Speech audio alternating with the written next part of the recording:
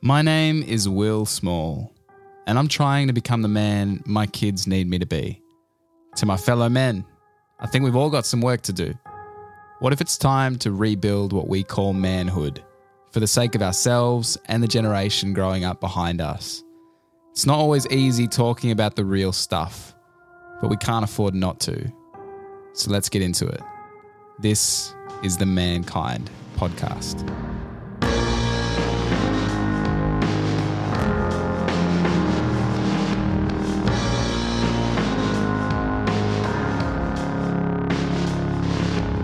What was school like for you? Take a moment and think of a teacher who you have particularly warm memories of. Hopefully there's at least one. Is it easier to remember specific lessons they taught you, or the way they made you feel, the way they connected with you? You think about education for a moment, it's pretty obvious that it's about more than just transferring knowledge. Otherwise, as my guest in this episode observes, school could have been done entirely on computers for many years now. Mark McGinnity is the Director of Education for MSC Australia. He has a really deep and holistic understanding of educating young people built over many years, and so much of it comes down to relationships. Mark used to oversee a dormitory at a boarding school.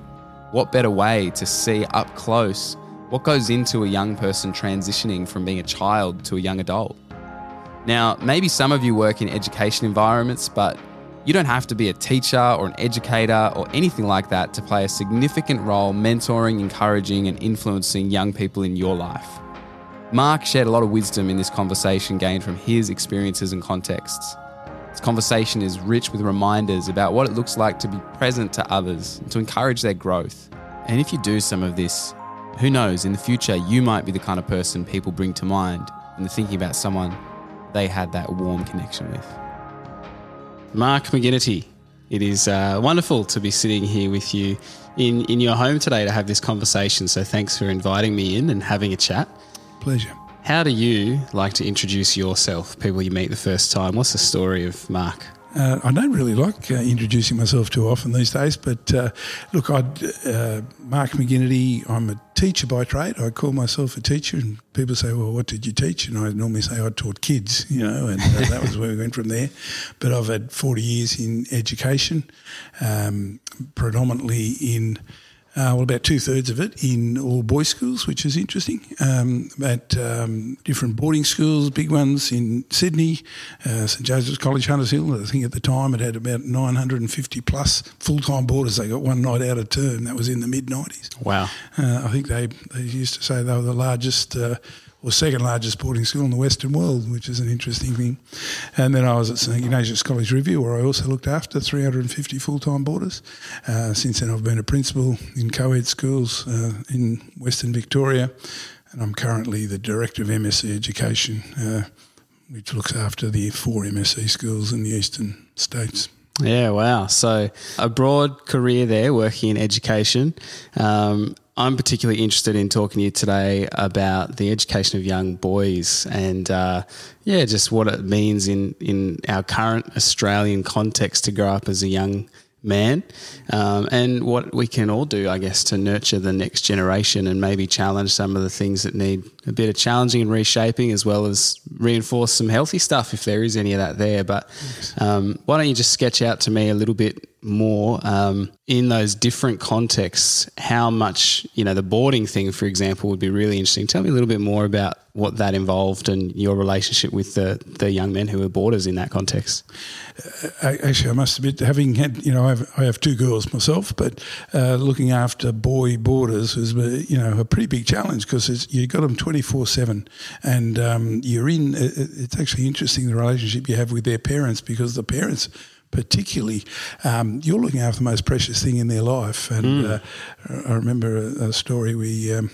My wife also worked, or wasn't employed, but she was very much part of the team where we looked after a lot of these kids. And I remember we were going up to Toowoomba to visit my brother-in-law one day, and we stopped at Moree, and we had kids from Moree, but where there was a footy game on there, and we went to the footy game, and at halftime I had a pint of beer, and then I got seen by some of these kids and their families days, and they were so warm and they were actually more annoyed though that we hadn't told them we were coming to their town. Yeah, right. Because the parents particularly, you're looking after their kids, and they really want to show you hospitality. When you come to their town, it was quite an interesting feeling actually. They were, how come you haven't told us we got place? Blah, blah. And I used to always say that those young men who were chosen as leaders, and they would normally have their captains or their own set of prefects or whatever, that if you've lived with them 24/7, you really do get the really good leaders come through. And the kids know that. Look, you experience all the highs and lows. It was a fascinating time. I mean, one of the in my role as director of boarding, where I was there for 9 years, there were 5 young men that I had to be there and share with them that a member of their immediate family had died. And so it's not grandparents. Oh, wow. We're talking mum, dad, brothers, sisters, that sort of thing. And that was because of the whole social media thing, texts and all that sort of stuff. Families would ring and say, could you please be with him, when this happens? Could you please be the one who tells them, what happens, because we don't want them to hear it on Facebook or, Snapchat or whatever it is. Yeah, so wow. that's a very privileged, it's a very sacred moment actually when you're sharing those sort of things. So, there obviously the lows and the highs are all the great, the wonderful occasions, and we, could recount many of those. Yeah. All sorts of different activities, cultural, sporting, whatever, and they do. It sounds very safe to say that you've had probably a unique up-close perspective in the journey of growing up for a lot of young men and young people in contexts that are often separate. It's like either there's the school context that some people get to see, and then there's that out-of-school rest of life context, home context. Yes. You got to see both for a lot of these young people, which would have been really interesting. Yes, yeah. And like with young men, you'll find some of them are a pain in the backside in school and they play up and they're trouble or whatever, but in the boarding house they were fine. They appreciated the structures, the constraints, whatever was there, and it's just school or classroom type school stuff wasn't for them. And one thing in particular, we were very careful about making sure that any of the punishments or stuff or any of the consequences of actions in the day school didn't roll over into the boarding school, because often they could be even totally different. Yeah, that's interesting. People almost, yeah. Yeah, so I was thinking just, as I prepared for this conversation with you around education and obviously a term that we use all the time, sometimes kind of spouted off as kind of the answer to all kinds of manners of evil in the world, just more education. Yes. And that may be true, but I was just thinking, often words that we're really familiar with, we have a lot of assumptions about them. We might mean different things. So for you, somebody who's been in that education sector for a long time, how do you understand what the role of education is in society and what your own kind of, philosophy or approach is to education? It's interesting about the learning. In the old days, it was the 3 R's. Reading is obviously very important. Being able to do some sums is important, all those sort of things. But if you look at it now, and I haven't got it with me, but my mobile phone, if I take it out, it's got practically all the knowledge I'll ever need to know. So the days of where you used to have to learn facts and learn stuff in that way or that sort of education, that's gone, long gone. And really, and I mean, education for me, and I think for most people these days, it's all about the relationships. And it's about how you build relationships with young people. They also build relationships with their peers, and they observe relationships even just between staff and things like that. So it is and COVID taught us a whole lot about education too. There are a lot of parents who have gone absolutely bonkers trying to look after their kids at home, but it was very draining. It was very difficult. But the students, let's face it, with the computers and things, we actually have the apparatus and have had for 20 plus years to be able to educate kids remotely all the time. The schools could be conducted in a phone booth if you needed them to be. But we now know that it's not about that. It's about that whole communal aspect, learning to live in community, learning to accept, other people, to learn all those sort of things. And, if you look so much of when the students got back to school after COVID, they were so thrilled to be amongst their peers, and even with their teachers, that they were really. So it's about the quality of relationships that you're able to build and what students learn about, relationships with others outside their family unit, I would say. Yeah. My dad used to always say this thing to me. He used to talk about the difference between knowledge and wisdom. Knowledge is, exactly like you're saying, I've got all the knowledge I need on my phone. Wisdom is knowing what to actually do with it, how to use it. And that grows through relationship. Yes. I really like what you're saying there. The context for education is relationship. I mean, one of the disappointing things for me, is at the end of my teaching career now, the higher school certificate, and the VCE or the QCE, any of these, big exams at the end, they haven't changed in 40 years. The format for their assessment has barely changed. Like we give kids a 3-hour handwritten regurgitation exercise for an English exam. We still do it. I don't know about you, but I haven't handwritten anything for 30 years. I'm lucky I might sign a card, and yet we make students do stuff which is totally artificial. Yes, there's a discipline involved in that and all those sort of things, but if that's the way we go about assessing discipline, well, I'm not sure that that's the best thing either. Yeah, so we haven't evolved, and why do we have it? Because it's cheaper, it's easier, it's also a money maker because overseas students like the way that we were able to come up with data from that. But I used to always ask a question right from my very early times as an educator. I used to say, what makes a good teacher? And I think that's sort of in that whole educational sphere. And there were people who would give all sorts of different responses to that.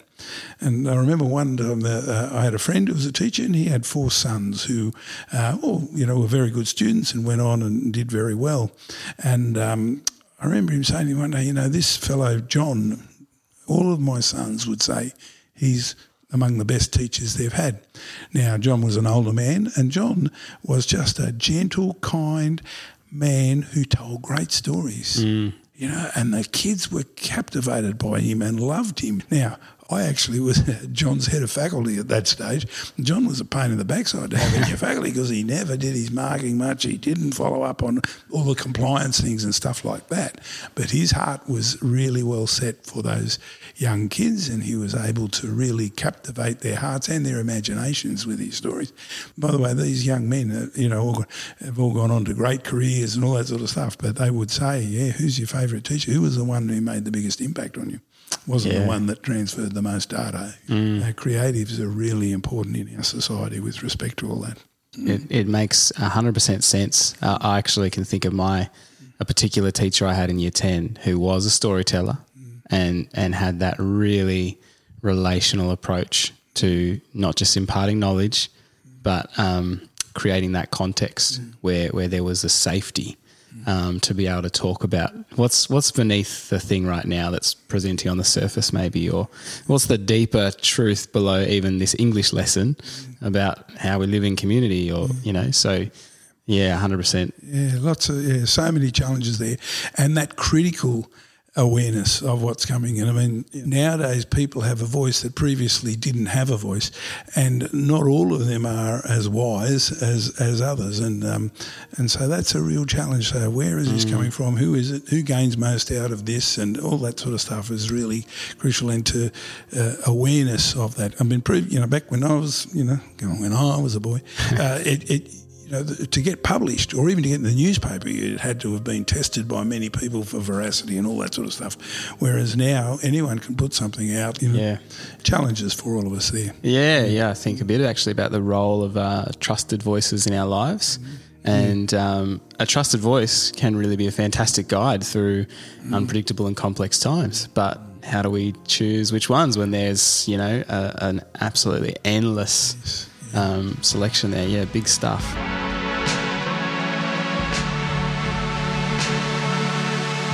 So, you mentioned that you currently work the Director of Education for MSC. Do you want to share a little bit about what MSC is? The Missionaries of Sacred Heart, they're a religious congregation and have priests and brothers, and they also have lay MSC, so just ordinary folk who join in it. But really they would say that it's all about the love. You know, our life and as humans is about the love. And, we as humans are asked to be on earth the heart of God. And they say, well, Jesus was the model for that love and compassion. So that's what they would say. And they would then say, when you're faced with any decisions or whether they be really complex and even everyday questions, they'd say, what would love do in this situation? So that's sort of their guiding principles. And it's a gentle, Christian spirituality, and it's a lot of young people, the young kids really enjoy it. It's not about so much the rules and the, whatever, but it's about, coming from that. If you read the New Testament is about Jesus as a person of love, and the Son of God of love. So that's what that's about. Yeah, I mean, I think it's a beautiful philosophy that I'm sure non-religious and religious people alike. If we come back to that question, is what we're doing motivated by or leading to, what love looks like? And maybe that's another big conversation. But I really like that. And sometimes I guess that's, we can sort of divorce education from that holistic understanding of what it means to become a well-formed human. Yes. It comes back to that knowledge versus wisdom, or that, do you know a bunch of information, or actually are you going to be someone who's good news in your community? It seems like, just culturally we're wrestling with a range of interconnected and sort of complex issues around gender, probably been happening for a long time, but where we are here on the Central Coast, for example, there's really high rates, some of the highest rates in our nation of domestic violence. In Australia, the rates of suicide for men is very high. 75% of suicides every year are men. And interestingly enough, that's not necessarily because there aren't the same number of attempts between men and women. It's just that men are often more isolated and people don't pick up. I'm just thinking, if we think about these things, whether it's domestic violence, suicide, these kind of a crisis identities around gender, what do you think might be some of the things early on in the piece as boys are growing up, some of the things that maybe are instilled at that point that might actually lead to some of those outcomes down the track? That's the $64 million question, isn't it? But look, the picture it's not pretty in many ways, and it's quite a bleak picture, but I think we've also got to keep in mind that there are a lot of really good young people out there too, and not sort of spend all of our attention on that. That's an important thing, and there are many. I'm working for things like climate change, all those sort of stuff that are really getting and doing great things. Absolutely. I was always a big believer in healthy physical activity.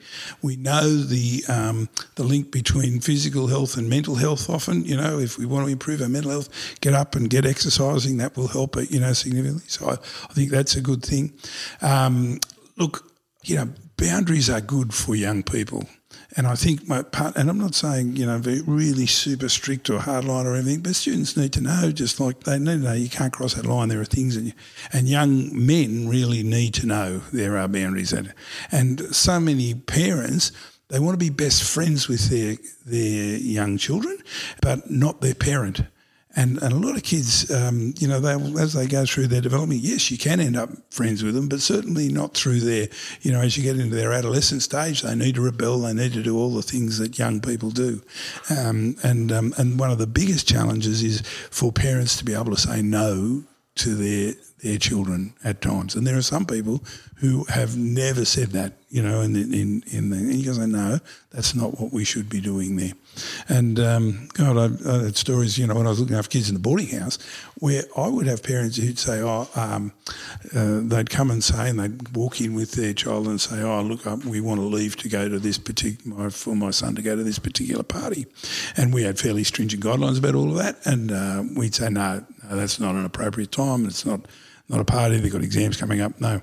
And the kid go, and all be upset, and off they'd walk. The parent would stay behind and say, oh, thank goodness you said that. He said, I didn't want him to go to that party either. So right. Whereas, it was okay if I was the bad person, but the parent didn't say, look, it's probably not wise. I don't really want you going to the party. So there's all those, challenges that we have. I've also had parents say to me that their child has never lied. And we all know there's a reality about life that a student, young people, again, part of that developmental thing, will go through times when they lie. And, they're all instances of where parents, don't take what most people would see would be a common sense approach. If I was to talk about the things, that you can do, time is everything, isn't it? We know we're all time poor. Everyone says, I haven't got enough time for this, I haven't got enough time for that. But it is about being there for them when they need you, and that's a lot more often than you think.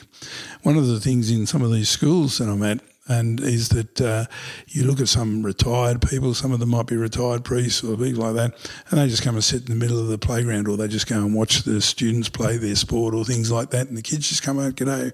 Those kids absolutely love them because they're just there. And, I hate talking about these sort of things these days with all the sexual abuse and everything, but it's all very rigidly supervised and all that sort of stuff. Sure. But the ministry of presence is so important for young people, and they really look up to any of those adults, particularly, who will give them that time. I used to talk about the confessional of the front seat of the car. And my youngest girl would jump in the car and she'd get in there and she'd go blah, blah, blah, blah, blah about the whole day. This is when she was in primary school or early days. And you'd hear it all then. If you didn't see her then, if you were an hour or two later say, how's school today? Oh, it's fine. It's gone. But that time with them is so important. And sometimes it means that, you as an adult or as a parent have got to give up some things you'd like to do. Oh, there's a lot of distilled wisdom there. And, I'm just taking notes here because I've got a 5-year-old and a 3-year-old. So, I think the presence thing, I think about that all the time. Even as many of us have shifted to working from home or being home more, it's possible to be in a place and not present. Yes. And we know that the difference when we're really with people. And I think, interestingly, the boundary stuff, for me as an adult, working out how I have boundaries around separating work and family life. Yeah, a lot of stuff there that I think, if we were to think a bit more about what does it look like to create that presence, to have healthy boundaries, to seek friendship almost as a secondary thing rather than the primary role of a parent. It'd be interesting to see how those things could have a ripple effect. I wonder, in your years of working in, particularly those male schools, how frequently have you come across the phrase "boys will be boys"? That is the phrase that I wouldn't use the word despise too often, but I dislike the most. If excusing boys' behaviour as boys will be boys is an excuse for all sorts of inappropriate behaviour. It's the sort of stuff that's led to all those issues with consent. I would say boys will be young men until, they learn different. It's just a cop-out to say. And I've had parents, say the kids have done stupid things. They might have drawn a swastika or a penis on a young kid's head, in year 12, on a year 7. And they go, oh, no, they've been doing it forever. Boys will be boys. I said, no, they're not. That's not, under no. And people need to make those stands against that. It's a word that should never, it's a phrase that should never be accepted in our society, because if you're going to accept that, you're promulgating, gender stereotypes, all sorts of stuff that is not appropriate. I completely agree. Something really upsets me, I must admit. What do you say to people when you hear it now? How do you respond? I would still say no. I'm sorry, that's not an appropriate phrase to use. It's not right. Yeah. Boys should be young people, just like anyone else, growing up to be good young citizens. And that's what it is. It's interesting. I mean, there's no excusing. Yeah. Stuff. I completely agree. I think at a society-wide level, there's still this grapple with gender inequality in the workplace, in the, the kind of the settings that we spend our time in as adults. A lot of that comes down to the different expectations we have around men and women. But obviously that starts from the youngest possible age. That's a double standard or a different expectation that, that's just a boy being a boy. Same behaviour we would treat very differently. So, I think it's interesting just to think how many of our double standards at the other end of the scale begin early on. Very much so. And it really comes back to, and this was drilled into me by my family, I think it is, that they used to say we're all equal in the eyes of God. Every individual soul or human being is equal in the eyes of God and loved by God. Now, if you're non-religious, you'd say we are all equal as humans in the world. And it doesn't matter your skin colour, your gender, whatever your gender preference is, all that sort of stuff. It is about equality of human, existence. And if you have that at the real core of who you are, and if that's come through all the time, you go, yep, it doesn't matter, rich, poor, whatever. Everyone gets treated exactly equally, and with respect and love, And I like those ads, the ones you see about, they're just starting to get to those, aren't they, where the young kids can throw the ball at the girl on the TV, where they're sort of propping it and going, oh, no, that's not right, we should call it out early. It's not right, you should not be doing that to anyone, boy or girl, throwing the 100%. You shouldn't, that's not right, that's not an appropriate behaviour. So I completely agree.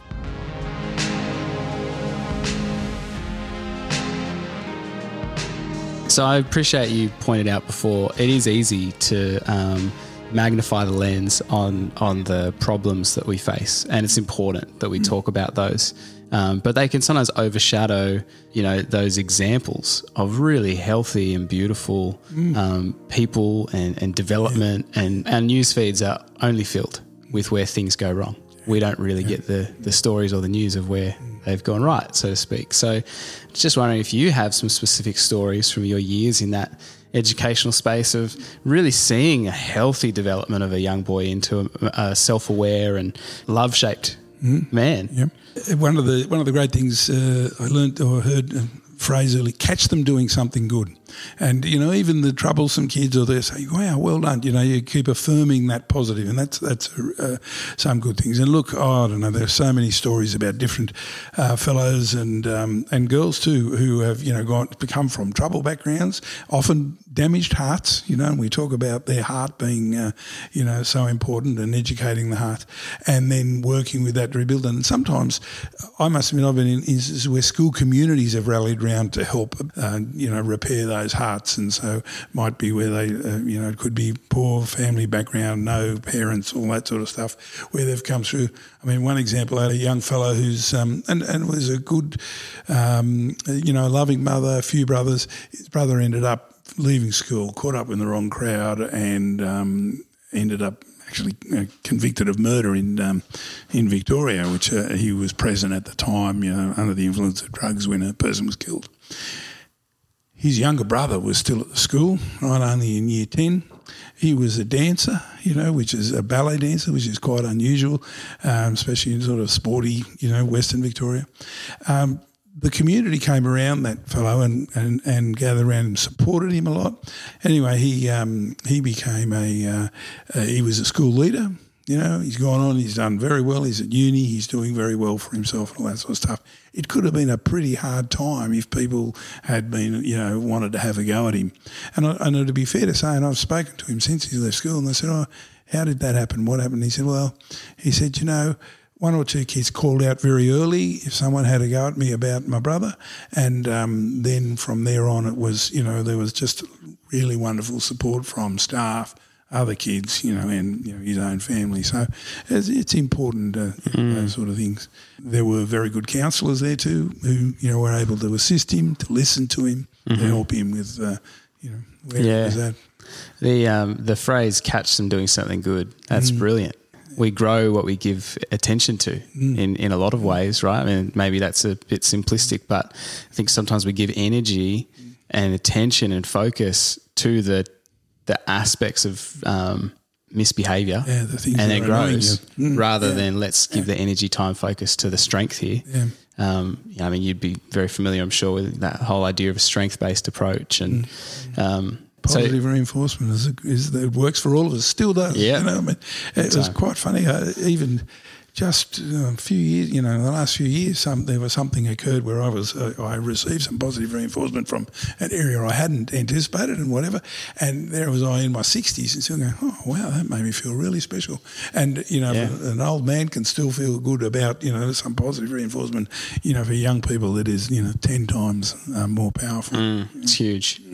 So you're the father of girls. Two girls. How has your parenting experience raising young women changed your attitudes and behaviours towards some of these issues over the years? What's it done to your heart? What it's done to my heart is grown it enormously. You know, in a parental role is such a it's a very special thing, isn't it? That relationship and that trust you build and all those sort of things. The one thing that is worries me was how proud you feel of things that you do, which I actually had nothing to do with. You know, like they would, they'd do well in their particular sports or in their schoolwork, and they would get great results. I'm never bursting with pride at times, and I go, "Wow, that's an amazing sort of emotion, that we have." But no, the girls, I've been very blessed with my two girls. Yeah. It's interesting. One of the things I've shared on this podcast before for people that have been listening for a while is that my parenting journey sort of began, in my imagination, I had a very strong conception that I would be the father of daughters. And unpacking that after I ended up sort of having sons, I sort of wondered if maybe that was because I didn't really feel masculine enough or man enough to raise boys. Yeah. So in some ways, parenting has completely helped me to unpack. That's just not there's so much unhelpful messaging there. Whatever kids I have, so come back to that, I'm not going to make different excuses. I'm going to love and nurture the children that I have. And it's been, a wonderful journey of growth and challenge so far. Yeah. But other things do you think that have changed? I'm sure there are lots of things, but sort of ideas maybe that you had earlier in life that through your parenting journey have really shifted. One of the things was that thing about being so proud and feeling really good about it was that helped me to affirm other students in my classes more, and to make sure, because it really, that's not a bad thing to be able to say good things about kids and to affirm them. That was probably the major change that would have come with me. I was going to say something about alcohol, only because it's, some people say, I'll be okay to have a drink with your kids, that sort of stuff. You say, no, it'll be all right to have a drink or whatever. But all of the data now would say to you, especially, young male brains and that, shouldn't have alcohol before the age of 18, and even then only, moderately and, whatever. I'm not aware that I drink and enjoy a drink and whatever, but I just think people, again, it's part of that being mates with their kids, allowing students, buying them, giving them grog at 14, 15, 16 to go to parties. So much of a drama, and I probably, but having witnessed the ramifications and the repercussions of those things over the time, that would be something that I've become much harder on that, over the journey. Sure. And the other thing would be access to social media and the internet. When it first came in 20, 30 years ago, I think, oh, wow, how fantastic is this? It's a wonderful, tool, all those sort of things. But in the 1970s, schools, there was a time when schools used to have smoking rooms for their year 12s, and they were cool schools because they were accommodating what the students, wanted and whatever. And they used to, and so there were any number of schools in Canberra as well who used to have a year 12 common room where they were, allowed to smoke, no problems at all. We look back at that now and go, madness, how did we ever let that happen?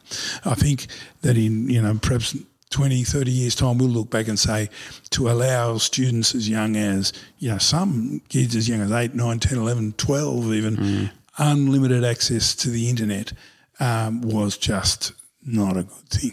And the damage, that can happen with all of that is really quite significant, I would say. It's something we need to. And parents go, no, it's easy, give them a laptop or give them their iPad and off they go. It's a childminder, but to know what and where they're doing, especially up to 15, 16, more, with respect to access to all that, is a really big challenge. And you talk to police. It's where all the pedophiles are now. They're on the internet. Yeah. You talk to anyone, so many challenges there. Yeah, it does feel like the whole social media thing is this big social experiment that we're all a part of in real time, and we don't know what the ramifications are going to be. Yeah, I mean, what do you think? Again, huge question. But what are some of the ways right now, while we're living through that, we can teach young people to engage? It's just there, obviously. It's so currently deeply ingrained, but how can we be challenging some of that use or reshaping it or engaging it in a way that's healthy? Yeah. Again, look, it's about a lot of that is about those boundaries again. You know, at the dinner table, we don't have phones at the dinner table, or certain times we will have device time, especially leading up to bed, all those sort of things. You know, they're important. And again, you know, it's living out. You know, kids have great bullshit detectors. They Yep. You know, if your actions don't align with your values, that's where you'll come into problems with young folk. And you know, I think probably in my teaching career, the kids are fantastic. They know about justice. They have an internal justice meter, and if their students are treated unequally or unfairly, they'll let you know very clearly. So it's about and they'll pick out duplicitousness even easier sort of thing. So yeah, obviously education doesn't just happen in classrooms. You know, I think we all know that.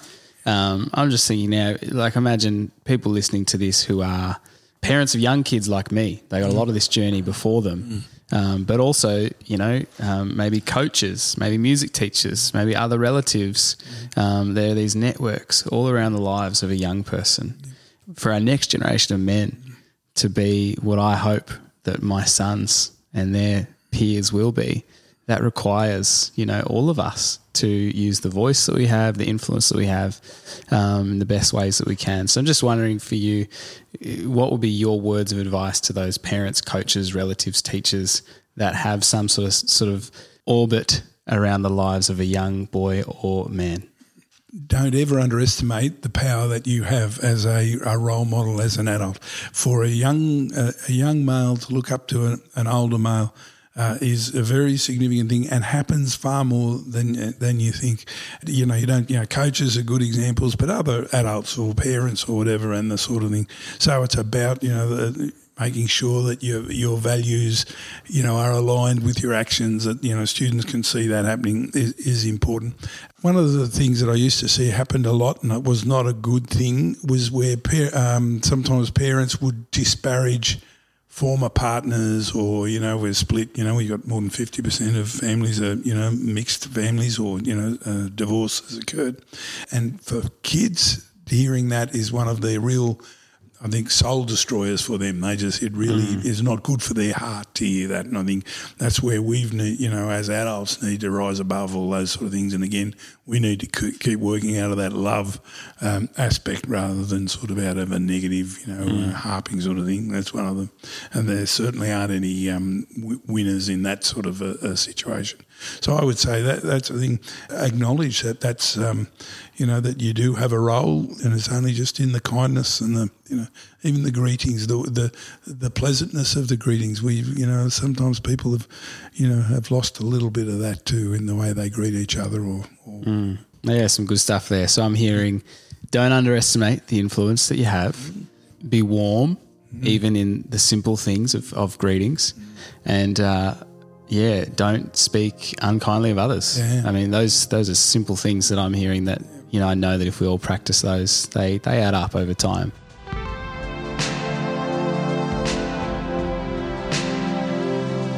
It's been great having this conversation, Mark. I really appreciate your time. I want to hit you with a few kind of rapid fire questions just at the end here. These are sort of the one word or one sentence answers. Okay. What's one essential part of your just daily routine that helps keep you kind of healthy and grounded? Walking the dog in the morning. Love it. What's a single sentence that you would say if the 18-year-old version of you was sitting right next to you at this point in time? I would say remember the power of love. Beautiful. All right, what about if the 80-year-old version of you was sitting next to you? What would you want to hear the 80-year-old say to this version of you? Keep exercising and stay healthy, and try and don't be too stuck in the mud. Keep moving around. Do you have a book or podcast or film recommendation that you just reckon everyone should go out and watch, read, engage with? The Alchemist was a great book. There are many things. I couldn't think of any off the top of my head. I think the other thing important is a sense of humour. You need to be able to see the funny side, and you need to be able to laugh at yourself too. So I always enjoy a good humorous podcast or whatever. Yeah, that's good. Yeah. One characteristic that you would just love to be known for as a man? I mean, when you're not here anymore, what's the one thing you'd want people to have known you for? I think kindness, I would hope. Yeah. I love that. This podcast is called Mankind with a semicolon in the middle because it's my suggestion that what if we could, develop that association. That to be a man doesn't mean to be aggressive or strong, but could mean kindness. Yes. One recommended next step for people listening to this that you would suggest who'll maybe go and do or think about or take a little further? Spend time with your young folk. Just spend time with them, and time that they're sometimes unexpected or not anticipating you. So it might just be going and watching an event. It could be a drama performance or a music performance or a sporting thing. Just go and stand there quietly and then pick something nice to affirm them in. Beautiful. All right, finally, I've got 2 sentences I just want you to finish for me. Don't overthink it, just whatever comes to mind. First sentence, I am. Getting older, unfortunately. And we are. We are lucky to live in a country as good as Australia. Awesome. Mark, thank you so much for sharing your stories, your wisdom learnt over many years, a lot of encouragement to myself as well as those that will listen to this. Any final thought that you want to leave people with to wrap up this conversation? No, I think I've raved on enough, I'd suggest. Awesome. Thank you, Mark. Thanks a lot. Bye. This podcast has been proudly brought to you by the Central Coast Council and produced by Lead by Story. Music is by Josh Corkill with editing and mixing from Rowan Parry. I'm your host, Will Small. If you got value out of this conversation, then give us a rating and review on Apple Podcasts and share this episode with someone you think would benefit from it. We get to decide what it means to be a man in the places we find ourselves.